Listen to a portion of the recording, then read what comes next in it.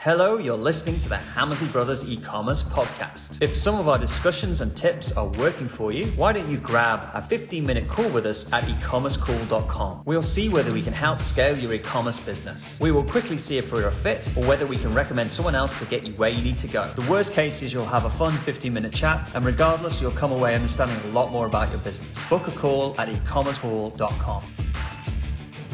Hello and welcome to the Hammersley Brothers e-commerce podcast. This week, Ian and I are talking about the fourth salesperson, the average order salesperson. So let's get started.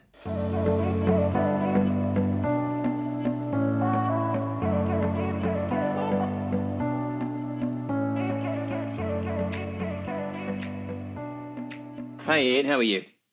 Hey Mark, good to hear you. Very well. How are you doing? All right.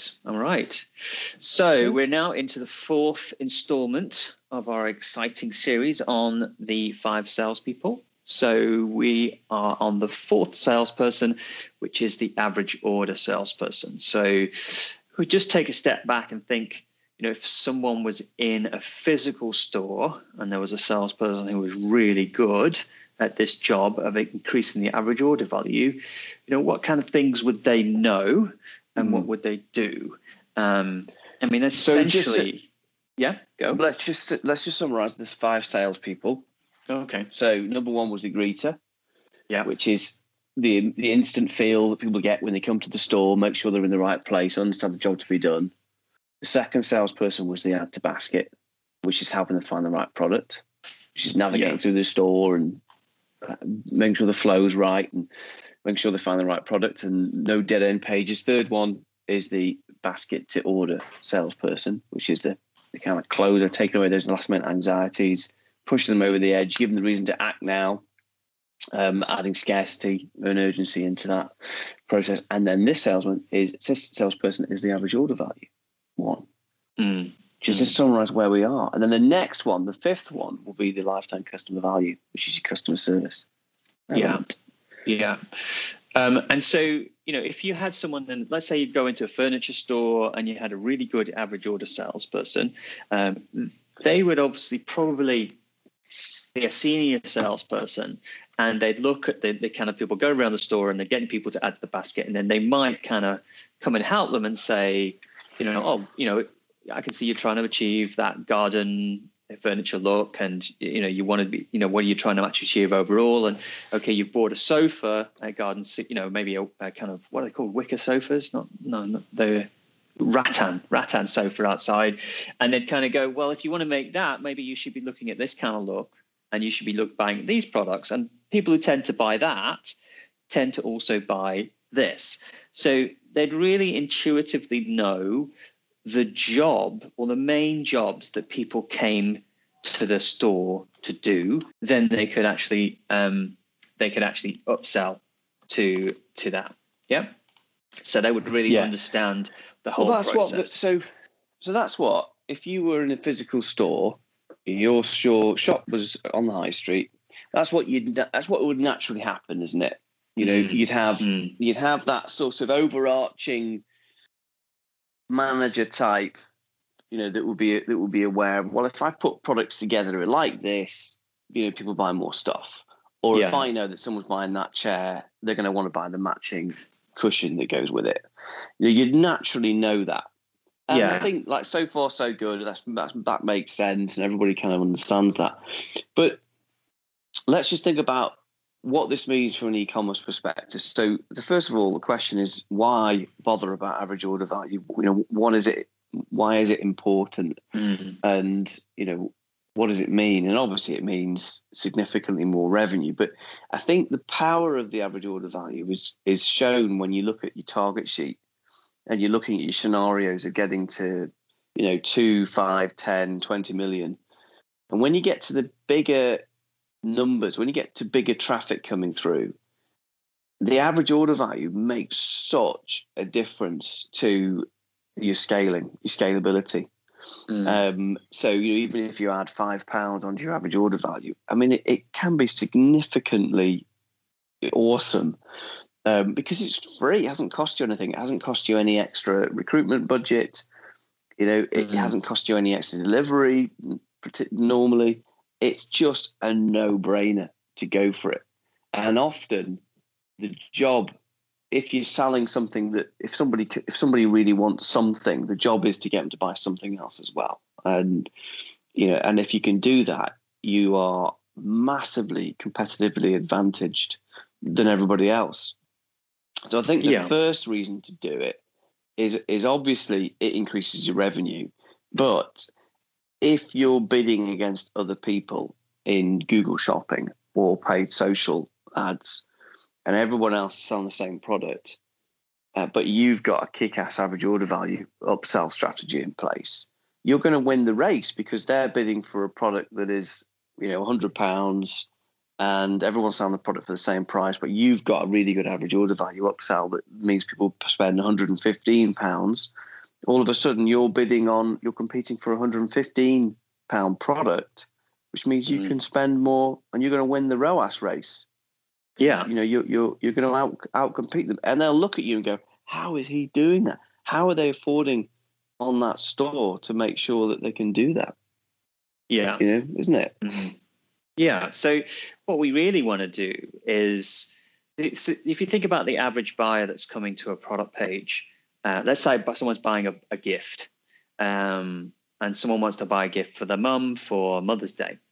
Now, people landing on that product page, some people, obviously, they know they want a gift for their mum, and they know they want to buy something, and they know that this is probably the right similar thing that they might look at because they're on the product page. But some of those people will have different price targets of what they want to pay for their Mother's Day gift. They might have, it'd be in a range. So it might be between £20 and maybe £45. So everybody's coming to that product page with an idea of what they want to spend on their Mother's Day gift. Now, for the people that have, £25 in there, obviously that might be the majority. There might be 70% of people who want to spend £25. Fair enough, the product's £25. But for those people, those other 30% who might be wanting to spend £30, £45, if they come to the product and you kind of limit them to spend £25, they'll check out for £25 without thinking about it.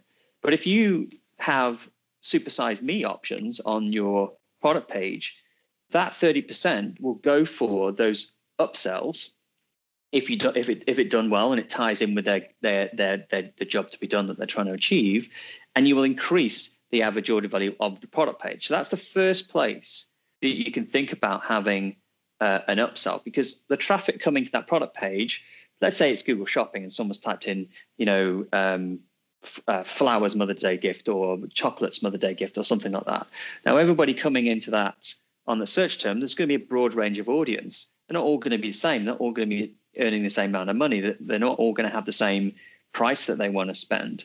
So we have to allow for those customers that want to spend a bit more money, because why not? If you were in a physical store and someone kind of said, well, I'd like the chair, but I was actually thinking, I was actually looking at something that maybe slightly more expensive, because I've got this budget. I mean, they wouldn't tell the salesperson that straight away, but they would.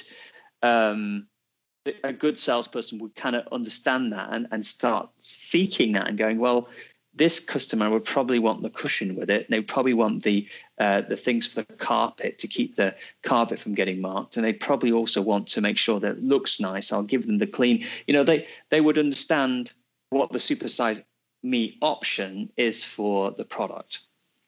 So effectively, the places we can upsell are. I just sent it on an image, didn't I? Just before, Ian. Let me just bring it up. Yeah. Well, you did. You made the practically bringing it down to what Mark's saying. And practically is you've got a few main places on the site that you would put this average order value brain or this salesperson in place. You've got the product page. You've got the basket.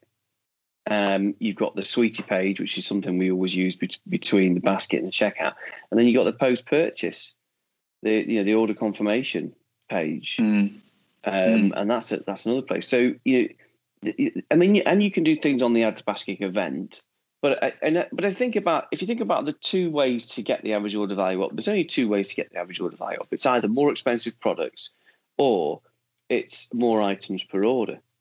So if you think that they're the main mechanisms of doing it. So if so that salesperson would exist in those areas, but also that the reason why we put quite a lot of emphasis on the importance of this average order value salesperson is because it's so important, that it's a bit of business design too.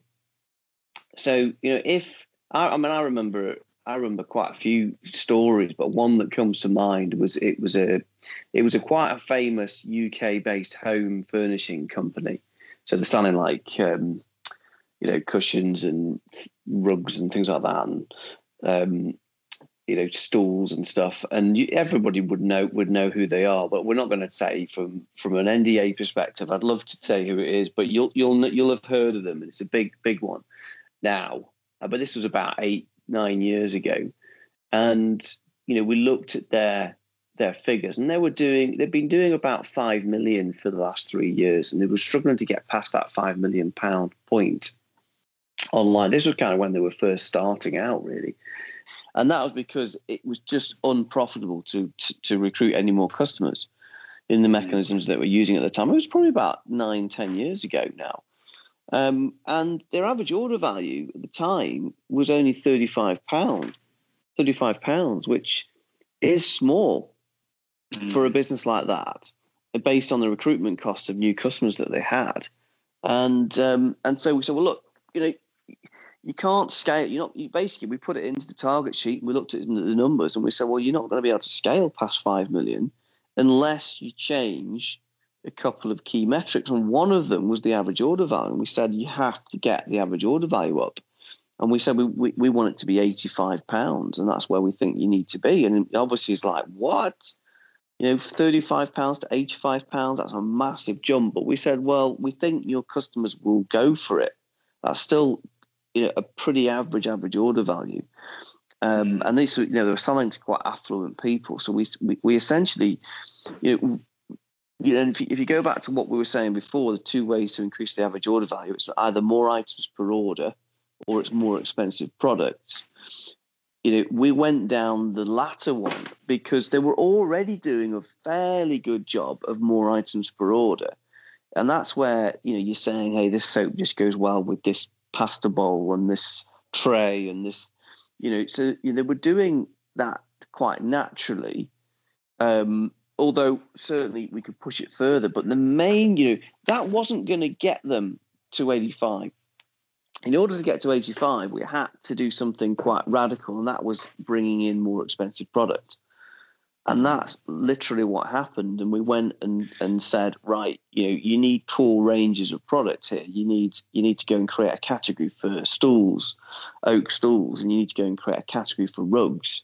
And these were products that were retailing at like £125, £200, £300-400.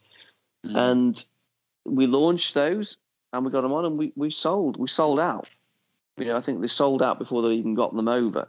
And so we proved that we could push the average order value up significantly. And that's what happened. Now that business is now knocking on probably 20-25 million comfortably, all because the average order value salesperson said, hey, in order to scale this business, we're going to have to get the average order value up significantly. Now, it doesn't have to be, that's not the right for everybody. We've seen businesses that have lower average order values and have scaled really nicely. But imagine if you're competing for an order of £35 versus one that's £85, it's so much more efficient for you to do it. Your cost per acquisition costs, it's much, much better. So that's an example of where we increased we brought in more expensive products. But the other way of doing it, which is probably most relevant to most people who's listening to this podcast, is to get people to add more things to their order. And you can do that in a couple of ways. You can either go and say, buy the set, buy the kit. You've seen the 3, buy 3, and save X, like on Amazon does. So you can either go down that route and you do multi-buys and 3 for 2s, which is I've massively encouraged that if you've got the product to do so. So if people are tending to buy, so we were with a client the other week and they were selling kids' clothing, and it very much looked, when we analysed the data, it very much looked like people were buying the same product in different colours or patterns. So they were buying, a pair of trousers, not the same pair of trousers, but they'd be buying one in green and one in blue, let's say. And so you go with the flow of the river. So if people want to do that, you help them do that by doing multi-buy. So that particular business is going to try and do 3 for 2, or I think it might be buy 2, get a third half price. And then that's what people are naturally doing. They're buying 2 already, so we're trying to get them to buy a third. And so that's what's happening essential. there. Is the first step is to export your data. You can find it in Google Analytics, and then you can kind of work out what's being bought together by looking at the transaction ID, and then you can then extrapolate from that. Like I was looking at someone who sold gifts today, and I was like, well, when people buy multiple gift options, if they're buying a gift, because this site sold, like hand cream and candles and all that kind of stuff. But when they bought something else, it would be along the same theme. So if they bought the first product they put in the basket was food, then it was very likely that the second product they put in the basket was also a food-related gift. So their gifts became themed. They could see that was. And if someone bought a Christmas gift box for a 8-year-old boy, they might quite often bought a gift box for a 10-year-old boy because they quite often had 2 boys. And do you know what I think? What you should do is, when you're pulling off your data, look at the categories that those products are in. Don't look at the SKU so much. Because it's very difficult to see. I mean, and that particular client that I was mentioning before, the clothing company, they've been trading for a long time, but they were looking at the SKUs. But if you looked at the categories, you would then see that actually people are buying the same types of product multiple times. That's very, very common in clothing. And then so what also is good, because what a machine learning algorithm, as good as they are, will never do for you. They'll never work out the job that the customer's trying to be done. But if you look at your data and you go, well, these 3 products are bought often together, and these 3 products are bought often together, and these 4 products are all bought together. If you then kind of say, well, it's clear that person, let's say you have a hardware store, it's clear that a person's painting a fence. So the job to be done is painting a fence. And so there might be a product that would be essential for painting a fence that, because no one's ever bought it together, because they don't know about it, the machine learning algorithm would never suggest it to them. But because you can see, well, they're clearly painting a fence, and the algorithm is showing those 2 products, but it's not showing this other product, therefore it's never going to happen. So AI can take you so far, and it can help, but it's actually essential to really go and look at what people are buying together and then see whether that's easy to do on the site. Is it easy to buy those 2 products together? And often it's not. You might have an Instagram advert that's really popular, or a Facebook advert that's really popular, and it's got to get the look, and it's like 4 different types of clothing, and someone sees that and they go, I just want to buy what's in that picture. And so they go on the website and they try and find that, and they might be able to find one of those things, but not the other thing. And it's really difficult. And it's just not tied together. And you'll find what we call the tip of the iceberg technique is that if you find, a small percentage of people buying those products together, it's probably because they had to wade through lots of friction to get to that point. But other people would want to do that if you made it more easy to do, because it's just, it's like greasing the path that you want people to go down, that people actually want to go down, because that's the job they actually want to. And you've said, one of the other methods there, which is actually it's not the same type of product, but it could be a different product there. So it's to get the look one. So if you're buying I mean, lots of businesses do this very successfully, where you're buying a vase and you can get the matching, tablecloth, the matching table lamp that goes with it, and you buy that look.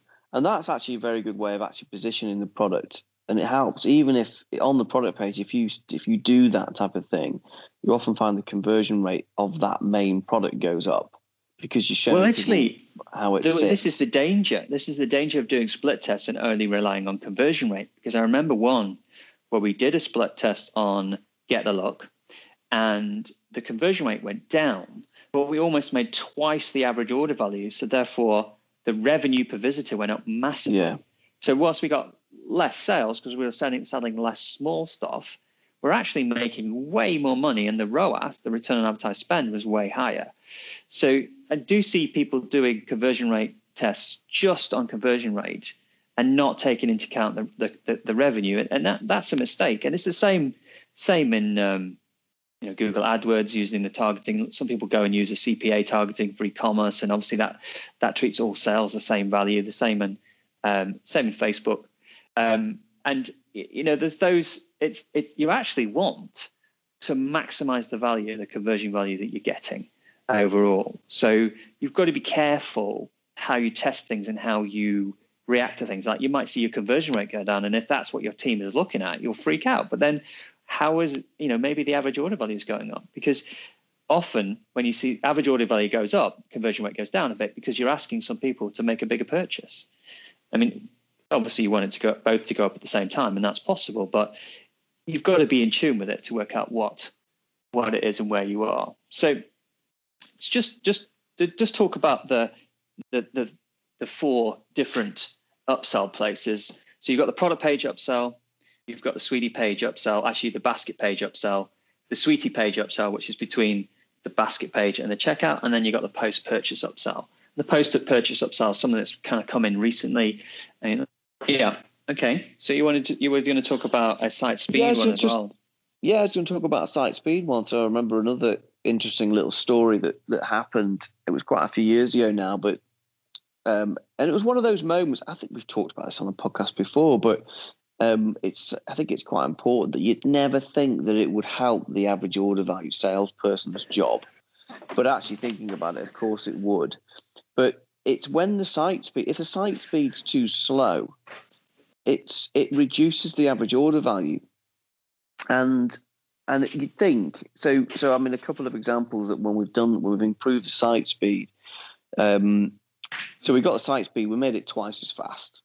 So people had, I think it was like 3 minutes on the site to make the sale. And we were thinking, well, okay, if people take 3 minutes on average to make the sale, if we make the site twice as fast, it's going to go down, isn't it? It's going to go down to like 1 minute, 30 or something like that. And, to make that sale, but it didn't. So when the site went a lot faster, the average time that people spent making that sale stayed the same, so like 3 minutes, but the average order value went up. So they added more stuff. So because the site was faster, it really encouraged them to spend the time navigating around the site, with the flow, because it was good. The flow was there that people wanted to. So by making the site faster, it increased the average order value, and that makes sense. If you think about you're in a physical store and you've got a big queue at the till, you think, oh God, I can't be bothered.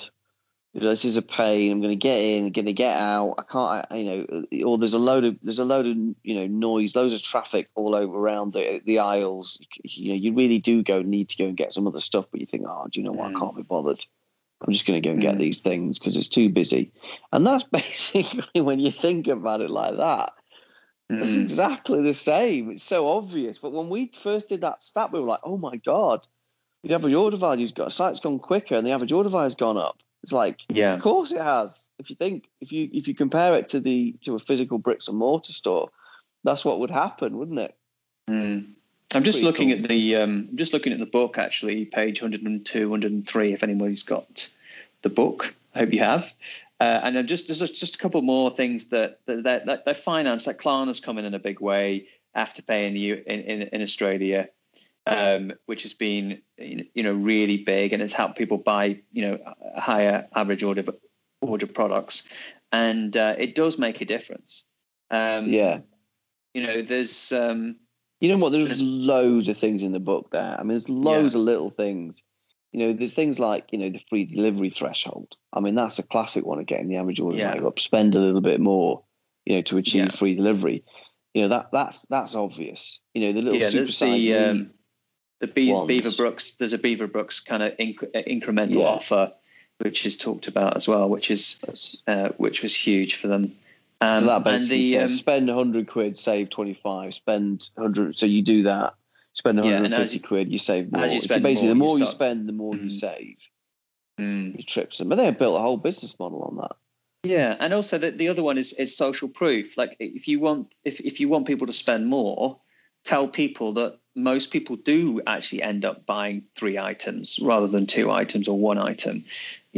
So that they kind of are going, oh yeah, well I just want to do what everybody else is doing, and I can see that that's what other people have done, so I'll do the same. So it's those little sentences on the site where you say, you say related products, or changing that text to be something like, based on your buying, these are personally selected for you, or something like that.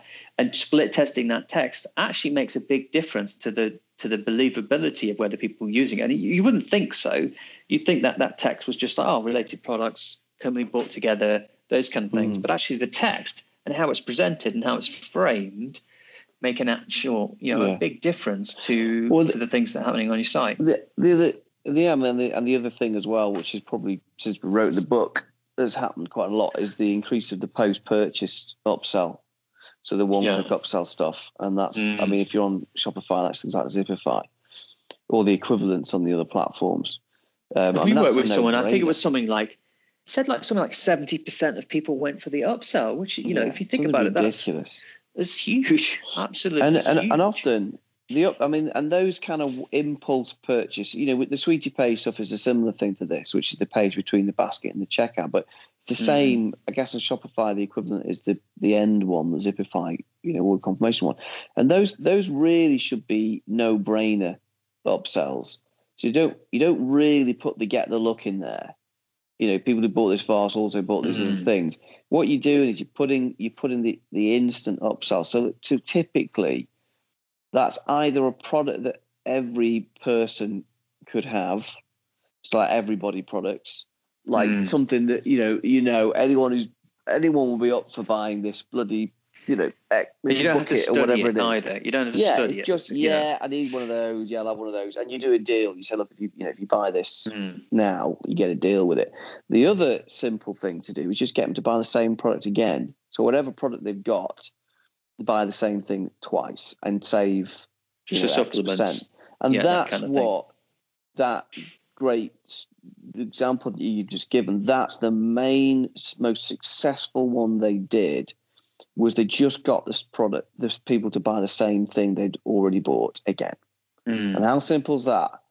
Hey, buy the same thing again and we'll give you it for 50% off or whatever it was. I think it was pretty good. I think it was 30% off actually. So I mean, it won't work with everything. It needs to be something that is consumable, that. Like a wedding dress, you can't say you bought a wedding dress here, have the same wedding dress again. No, 50% that off. Probably wouldn't work. It would. You'd be like, I don't really need. What you do with a wedding dress actually is you'd be upselling things on that wedding dress. You'd be saying, look, here's the wedding dress. If you want the the lace thing at the back, it's another 50 quid. If you want the silk thing at the back, it's another 100 quid. If you want that, you'd be upselling on that product. Do you want the special if you're stitching? If you're selling a book, a bloody bucket or whatever, you want another bucket. Yeah, I'll have another bucket. I'll have another one for half price. So you wouldn't sell a wedding dress and a bucket together. No, that wouldn't go. Here's your wedding dress, and here's have a bucket to put on your head. You know what? That's the problem with sometimes. Yeah. You know what? So I mean, in summary, you've got to look at your data. You got to look at what's actually happening. So take a step back and look at generally. Okay, what do I think people? What is the job to be done? have a think about it. Then look at the data and spot trends and go with the flow of the river. So generally, and because sometimes it can be so simple. I mean, that example there, if the two examples I've given were people were buying the same product twice, the same product category twice. So we're buying the same pair of trousers in different colours. So that's an easy one. You put that into a buy two get a third half price, or a buy four for £100, or like all the big shirt companies do. That's just a simple multi-buy across the whole category. Dead easy.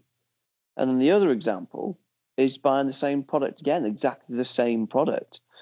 And I mean, I know, buying vitamins online, the classic way of doing that is you buy you get 80 capsules or 160 capsules. If they add the 80 capsules, you supersize them and you give them the option. You just got to go keep it simple. Yeah. Look at what people are doing and make it easier to do that. Like you said, we can't find the bloody way of upselling. Not easy. It's got to be so easy. Yeah. All right, guys. Thank you very much for listening to the podcast. We'll be back next week, hopefully, to do the final installment of the 5 Salespeople, which is the lifetime customer value. So thank you very much for listening, and we look forward to speaking to you all soon.